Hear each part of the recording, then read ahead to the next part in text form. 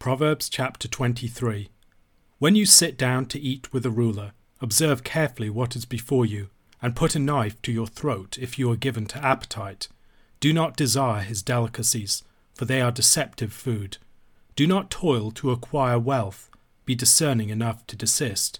When your eyes light on it, it is gone, for suddenly it sprouts wings, flying like an eagle toward heaven. Do not eat the bread of a man who is stingy.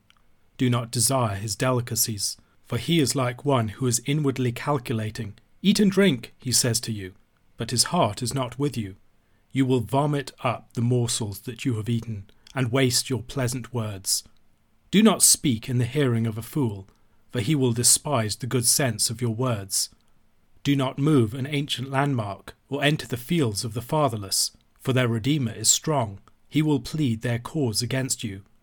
Apply your heart to instruction, and your ear to words of knowledge. Do not withhold discipline from a child. If you strike him with a rod, he will not die. If you strike him with the rod, you will save his soul from Sheol. My son, if your heart is wise, my heart too will be glad. My inmost being will exult when your lips speak what is right. Let not your heart envy sinners, but continue in the fear of the Lord all the day. Surely there is a future, and your hope will not be cut off. Hear, my son, and be wise, and direct your heart in the way. Be not among drunkards, or among gluttonous eaters of meat, for the drunkard and the glutton will come to poverty, and slumber will clothe them with rags. Listen to your father who gave you life, and do not despise your mother when she is old. Buy truth, and do not sell it. Buy wisdom, instruction, and understanding. The father of the righteous will greatly rejoice. He who fathers a wise son will be glad in him. Let your father and mother be glad. Let her who bore you rejoice. My son, give me your heart, and let your eyes observe my ways. For a prostitute is a deep pit, an adulteress is a narrow well. She lies in wait like a robber, and increases the traitors among mankind. Who has woe? Who has sorrow? Who has strife? Who has complaining? Who has wounds without cause? Who has redness of eyes?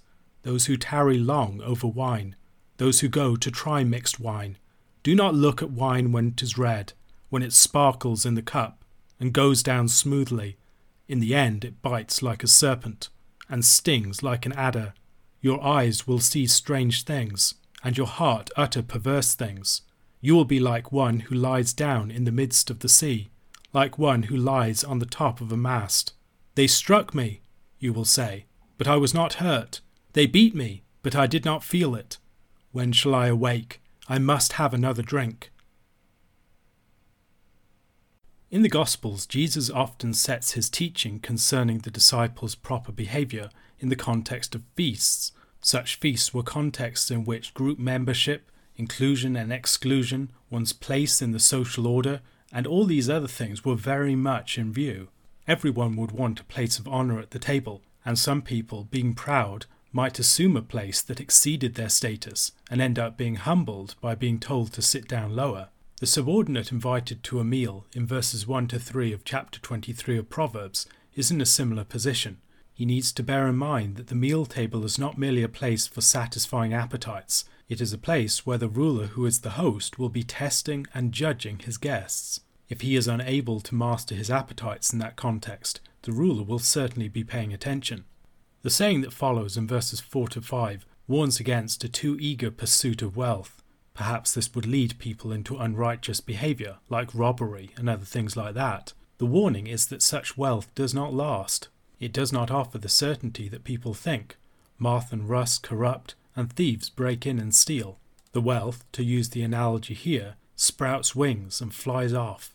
This section, like many of those that surround it, excerpts a series of statements in the same order as they are found in the Egyptian book, The Instructions of Amenemope. However, whereas the image that is used in Amenemope is that of a goose, here in Proverbs it is that of an eagle. The wise person is prudent with wealth, but he does not pursue it in the same way as others, giving himself to it entirely. Wealth is fickle. It is like a vapour. It can vanish. It's insubstantial. True wealth is found in pursuing wisdom. Those who pursue wisdom more directly will often find that it is attended by the blessings of honour and riches.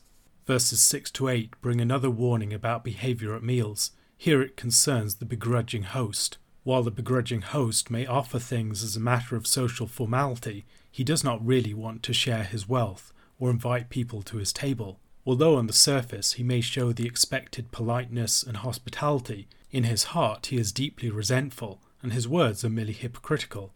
Accepting such a man's invitation and eating his meal will have no effect in improving relations. All the pleasantries and the compliments that the guest gives will be wasted, and the food might as well be vomited back out. Many fools have reached the point where they are so opposed to wisdom that any wisdom declared in their presence will merely solidify them in their folly. They will react against it. They will double down in their errors.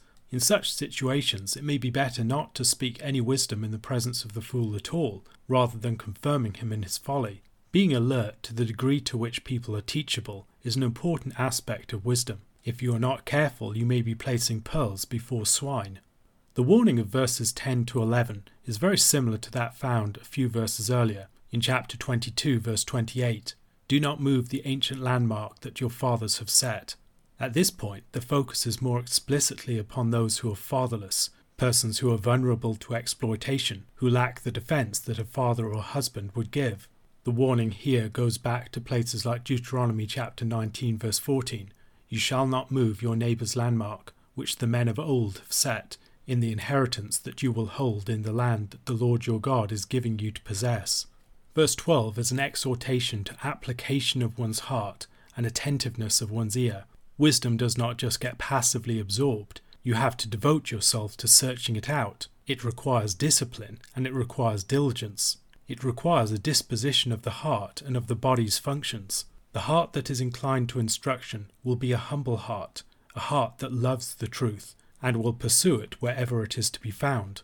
Verses 13 to 14 bring another encouragement to discipline children. The striking with the rod here should not be limited to merely corporal punishment. Symbolically, it would include all the different modes of parental correction. The meaning of verse 13 is not that the rod won't kill the child, but rather that proper parental discipline will save such a child from death. This is confirmed by the verse that follows. A child that has been well disciplined early on will be set on the right path, and in the long term such a child will avoid the far more painful and indeed deathly consequences of folly. A son who has been receptive to such discipline and who has grown in wisdom will be a cause of pride for his parents. They will delight in his wisdom, and they will be honoured by it. This, of course, should be a further inducement to the son to devote himself to wisdom's way. Psalm 37 verses 1 to 6 exhorts us, Fret not yourself because of evildoers. Be not envious of wrongdoers, for they will soon fade like the grass and wither like the green herb. Trust in the Lord and do good. Dwell in the land and befriend faithfulness. Delight yourself in the Lord, and he will give you the desires of your heart. Commit your way to the Lord. Trust in him, and he will act. He will bring forth your righteousness as the light, and your justice as the noonday. Faced with the seeming prosperity of the wicked, like the psalmist, it is very easy for one's foot to slip, to be tempted to envy them. Yet trusting in the Lord, living by faith, not by sight, you can continue in the fear of the Lord, knowing that their final outcome will not be good. However, even if they currently suffer poverty and oppression, the righteous will finally be vindicated. Their hope will not be cut off. The conclusion of this chapter, from verses 19 to 35, is mostly concerned with avoiding the sinful and decadent excesses of appetite. These verses begin with a warning against keeping bad company. The paradigmatic rebellious son in Deuteronomy chapter 21 verse 20 is a drunkard and a glutton. Here the son is warned against keeping company with such people. Their fate, as long as they continue in that path, is apparent. They will squander what wealth they have, and they will end up in poverty. Their vigour and their motivation will soon escape them. Drunkards become sluggards, and as a result become poor. Those who keep their company will share their destiny. Observance of the fifth commandment is a great protection against all of this. The honouring of father and mother is a great pillar of the house of wisdom. In this honouring, a son looks back to his origins. He recognises that he has come from his mother and father. It is also a lifelong honouring. The son must continue to honour his father and mother even when they are old, when their mental and physical faculties might start to fail them. This honouring would include things like providing for them, taking them into his house, and developing and maintaining a character that reflects well upon them. The exhortation here to pursue wisdom is similar to that found in Proverbs chapter 4 verses 5 to 7. Get wisdom, get insight. Do not forget and do not turn away from the words of my mouth. Do not forsake her, and she will keep you. Love her, and she will guard you. The beginning of wisdom is this: get wisdom, and whatever you get insight. Having already warned the son against the company of gluttons and drunkards in verses 19 to 21, in verses 26 to 28 the son is warned against the prostitute and the adulterous woman. Such warnings are common in the book of Proverbs. The adulterous woman is someone whose ways lead down to death. Her mouth is compared to a pit that someone can fall into. Here the prostitute and the adulteress are compared to a deep pit and a narrow well. Such imagery for women is found at various points in Scripture. Elsewhere in Proverbs it can be seen in chapter 5 verses 15 to 20. Drink water from your own cistern, flowing water from your own well. Should your springs be scattered abroad, streams of water in the streets? Let them be for yourself alone, and not for strangers with you. Let your fountain be blessed, and rejoice in the wife of your youth. A lovely deer, a graceful doe. Let her breasts fill you at all times with delight. Be intoxicated always in her love. Why should you be intoxicated, my son, with a forbidden woman, and embrace the bosom of an adulteress? Michael Fox also raises the possibility that the deep pit and the narrow well may also be a euphemistic way of speaking of the woman's sexual organs. Proverbs chapter 22 verse 14 read, "The mouth of forbidden women is a deep pit. He with whom the Lord is angry will fall into it." The powerful temptations of the woman's seductive mouth and the allure of her hidden sexual parts are disclosed in their true character here. In the case of the prostitute or the adulterous woman, these are deep pits, they're wells that someone can fall into and never be able to get out again. In some cases, folly can be clearly perceived, and one of the powerful ways to warn against such folly is by lampooning the foolish. Verses 29 to 35 contain such ridicule of the foolish drunkard. The one who has given himself to wine is not a happy person. He has sorrow and woe, and has constant conflict. He's complaining and grumbling. He has bloodshot eyes. He and his companions hunch over their wine, inspecting it, swirling it in the cup, looking at their reflections in the glass. He delights in all of its sensuous qualities, its colour, its taste, the way that it swirls, the way that it goes down so smoothly. Yet it acts like a deceptive serpent to him. It makes him look foolish. He sees things that aren't there. He engages in coarse, drunken speech. When he lies down, he's like a landlubber at sea, like someone on the top of the mast of a vessel during a storm at sea, the floor that he's lying on reeling beneath him. Although he hasn't been in a fight, he'll wake up the next morning feeling as if he had. But even despite all of the ways that drink is making a fool of him, the only thought that he has when he comes to his senses is where the next drink is coming from. A question to consider. This chapter speaks a lot about the dangers of being mastered by one's appetites. What does a healthy way of relating to one's appetites look like? What are some of the practices by which appetites can be better mastered? Ephesians chapter 5 verses 1 to 17. Therefore be imitators of God as beloved children, and walk in love as Christ loved us and gave himself up for us, a fragrant offering and sacrifice to God. But sexual immorality and all impurity or covetousness must not even be named among you, as is proper among saints. Let there be no filthiness, nor foolish talk, nor crude joking, which are out of place, but instead let there be thanksgiving. For you may be sure of this, that every one who is sexually immoral or impure, or who is covetous, that is, an idolater, has no inheritance in the kingdom of Christ and God.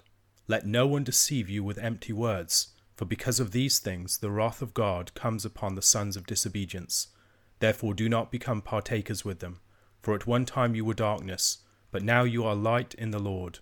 Walk as children of light, for the fruit of light is found in all that is good and right and true, and try to discern what is pleasing to the Lord. Take no part in the unfruitful works of darkness, but instead expose them, for it is shameful even to speak of the things that they do in secret. But when anything is exposed by the light, it becomes visible, for anything that becomes visible is light. Therefore it says, Awake, O sleeper, and arise from the dead, and Christ will shine on you.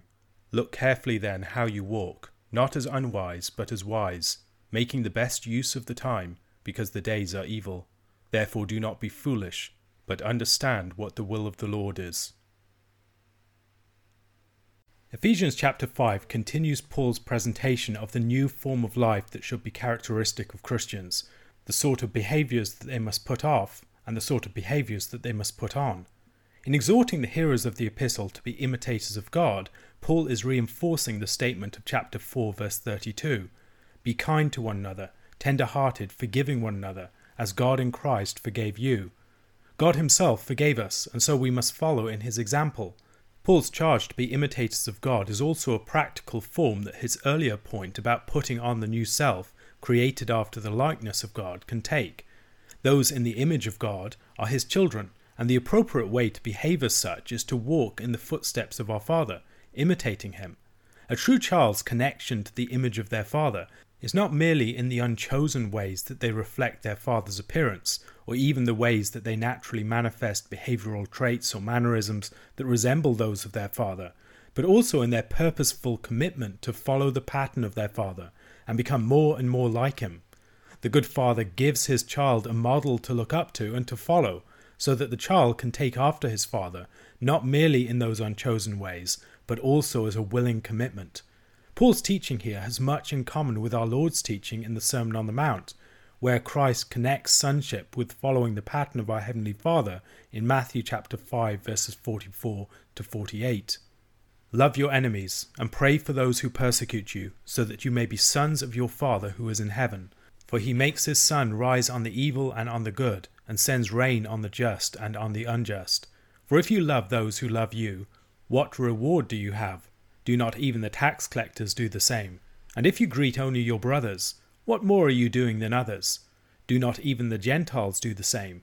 You therefore must be perfect, as your heavenly Father is perfect. Christ, of course, is the Son, the one who is the image of God. He is the one in whom we see the Father fully and truly revealed. If we are called to imitate the Father, we will be taking the example of the Son himself, who faithfully does the works of the Father in all respects. Those who see the Son have seen the Father. Those who see us should see something of God in our imitation of him, in the way that we manifest the image of God, in the way that Christ can be seen in us. Christ's model of walking in love is, of course, most fully seen in the sacrifice of the cross itself, in which, out of his love for us, he willingly gave himself up for us.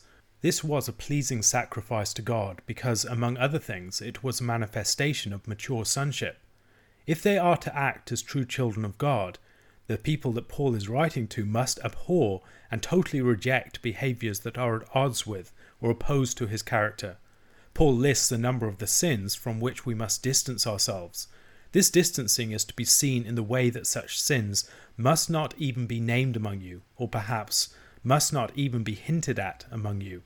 In the first case, the point would be that we don't merely avoid such sins, but also firmly resist the salacious preoccupation with such sins that one finds in many quarters, the sort of preoccupation that sells gossip magazines, that drives much online traffic, and that makes us hungry for reports of others' scandalous sins.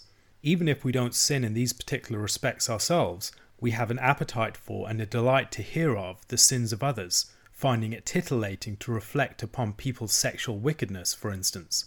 By contrast, the Christian community must be a place where there is no appetite for or delight in hearing about such things. Not only are they displeasing to God, they have also become displeasing to us. The other possible translation is that Paul is referring to sins that are rumoured to exist within a community. Christians must not just desire to be righteous, but to be transparently righteous, not giving any fuel to gossip. Paul begins by speaking of sexual immorality and impurity. These terms cover all sorts of illicit sexual behaviour outside of appropriate sexual relations in the context of marriage. It doesn't matter whether or not it is consensual.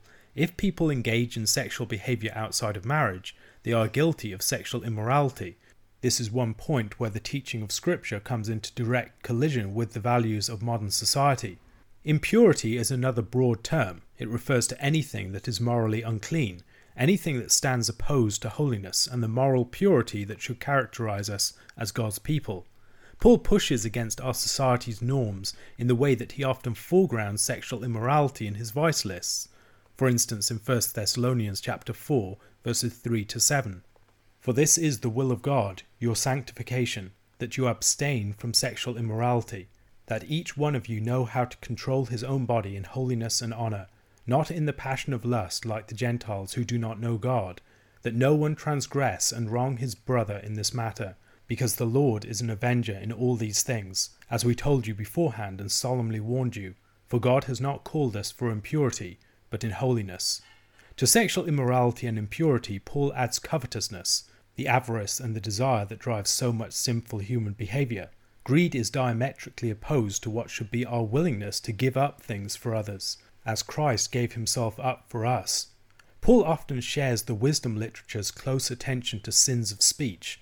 The church should not be a place of obscene talk, foolish talk, or coarse jesting. All of these sorts of speech are shameful and dishonourable. We are the temple of the Holy Spirit, and to engage in such speech is utterly opposed to everything that we are supposed to be as holy to the Lord. If we are the people of God, our speech must be congruent with this. If we habitually use our speech in careless and foolish ways, consistently speaking with levity, not controlling our tongues, employing obscenities, and filling our mouths with filthiness, not only will our speech be given very little weight, it will be a source of dishonour and corruption to everyone that we speak of and to. As the people of God, we should be guardians of our tongues, knowing that people who do not weigh their words, control their speech, and keep their lips pure will not be taken seriously. Our tongues routinely betray the character of our hearts, and impurity of speech is a characteristic expression of an unguarded heart. The alternative to this is thanksgiving to God, a form of speech that is weighty and glorious. Like the prophet Isaiah, we should be acutely aware that we are people of unclean lips, dwelling in the midst of a people of unclean lips. We must seek the cleansing and purifying work of the Lord, so that we can bear his glorious name on lips that are suited for that purpose. People who are sexually immoral, impure, or covetous have no inheritance in the kingdom of God. They lack the character of sons, and so they also lack the privileges and the promises enjoyed by sons. Somewhat surprisingly, Paul identifies covetousness and idolatry here. Covetousness replaces God with the objects of its desire, and with our desire itself, which become our supreme goal and God. These things are not just unfitting and best avoided out of a sort of Christian propriety. They are fundamentally at odds with God, and God is fundamentally at enmity with them, and those who give themselves over to them. Such people are not the sons of God, but the sons of disobedience, and the fierce wrath of God will come upon them. Christians must be holy, maintaining distance from all such sinful behaviours, and avoiding aligning ourselves with people who practice them. We must not enter into communion with them. Bad company corrupts us. Paul develops his point using the metaphor of the opposition of light and darkness, a common metaphor in Scripture and elsewhere. They were once darkness and engaged in the unfruitful works of darkness, but now they have become children of the light. However, Paul's point here goes further than he does elsewhere. He does not merely argue that we are now in the light, or even just that we are now sons of the light. Rather, now we are light in the Lord. Our light-bearing is a participation in the light of Christ himself. We must conduct ourselves accordingly. Paul speaks here of the fruit of light, whereas later he will speak of the unfruitful works of darkness. Perhaps Paul is thinking of the contrast between the character of light, which conveys itself to other things, with darkness, which lacks the power to act in such a manner. Light produces its fruit in things that are good, right, and true, in contrast to all of the practices and desires that Paul has earlier condemned. As children of light, we will be eager to shine more brightly, bearing the light of the Lord as we diligently seek to convey his character to others by discerning what is pleasing to him. We must eschew the works of darkness, which stand opposed to everything that we are supposed to be, not participating in them. Light is at odds with darkness. Where light comes, the darkness is driven away. There can be no truce between these two principles that are so fundamentally at odds. We don't just negatively avoid the unfruitful works of darkness, we positively expose them. We bring them into the light, or bring the light to them. As we live as the light of Christ, our lives should expose the sinful character of the world that surrounds us by contrast. This will have the effect of exposing the darkness, which is seldom welcomed by the darkness itself. The darkness does not want to be revealed for what it is, or to be expelled by the advent of the light. Certain persons and actions have a natural attraction to the darkness and the cover and the secrecy that it offers. To such persons and actions, our presence as light will be deeply threatening and unwelcome. As light bearers, Christians transform the societies in which they live. Sins that are exposed for what they are will need to assume a different character. Either their power or appeal will be dispelled or diminished by the light, or they will become more high-handed in character, involving an explicit resistance to and antagonism with the light. The long-expected light of the Messiah has dawned in Jesus. The day is breaking, and we are to act as people of the day. Paul's teaching about darkness and light is not merely a teaching about timelessly opposed moral characters, but about the coming of a new age, where light is in the ascendancy and darkness will be driven out. In this time between the times, we must be the light bearers heralding a new dawn, manifesting the fact that the time has arrived for everyone to wake up. This point is more directly made in places such as 1 Thessalonians chapter 5 verses 4 to 6. But you are not in darkness, brothers, for that day to surprise you like a thief. For you are all children of light, children of the day. We are not of the night, or of the darkness. So then let us not sleep as others do, but let us keep awake and be sober. Christians are to be awake, alert, and mindful, characterized by the sort of sobriety that belongs to the day, in contrast to the actions of the night, as Paul expresses in Romans chapter 13, verses 12 to 14. The night is far gone, the day is at hand. So then let us cast off the works of darkness and put on the armour of light. Let us walk properly as in the daytime, not in orgies and drunkenness, not in sexual immorality and sensuality, not in quarrelling and jealousy, but put on the Lord Jesus Christ, and make no provision for the flesh to gratify its desires. Such circumspection in our behaviour is characteristic of wisdom, as is close attention to what the will of the Lord is. We are to redeem the time, because the days are evil. In times of wickedness, Christians are called to rescue the time from the rule of darkness and bring it under the rule of the light. Paul's point here goes so much further than many suppose, who think that it is merely a matter of filling our time with Christian activities, or even not allowing our time as Christians to go to waste, perhaps suggested by the translation making the best use of the time. By bringing the light of the age to come to bear upon our age, bringing the light of the longed-for day of the Lord to bear upon our dark times, wickedness is exposed and it shrinks back into the shadows, while others step forward into the light. Time is not just quantitative, it's also qualitative. Our duty is to make the times that we live in, whenever they may be, daytimes, by bearing the light of Christ within them. A question to consider: where else in the New Testament do we see the metaphor of light and darkness explored?